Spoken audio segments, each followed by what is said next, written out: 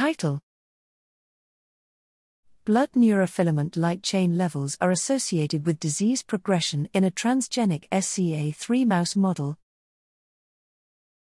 Abstract: Increased neurofilament light, NFL, protein in biofluids is reflective of neurodegeneration and has gained interest as a biomarker across neurodegenerative diseases.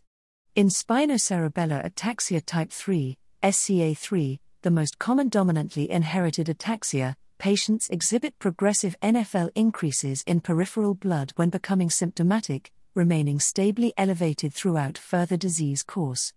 However, progressive NFL changes are not yet validated in relevant preclinical SCA3 animal models, hindering its application as a biomarker during therapeutic development. We used ultra-sensitive single-molecule array, SIMOA, to measure blood NFL over disease progression in the YAC84 mouse, assessing relationships with measures of disease severity including age, CAG repeat size, and magnetic resonance spectroscopy. We show that YAC84 mice exhibit increased blood NFL, concomitant with ataxia-related motor deficits and correlated with neurometabolite abnormalities.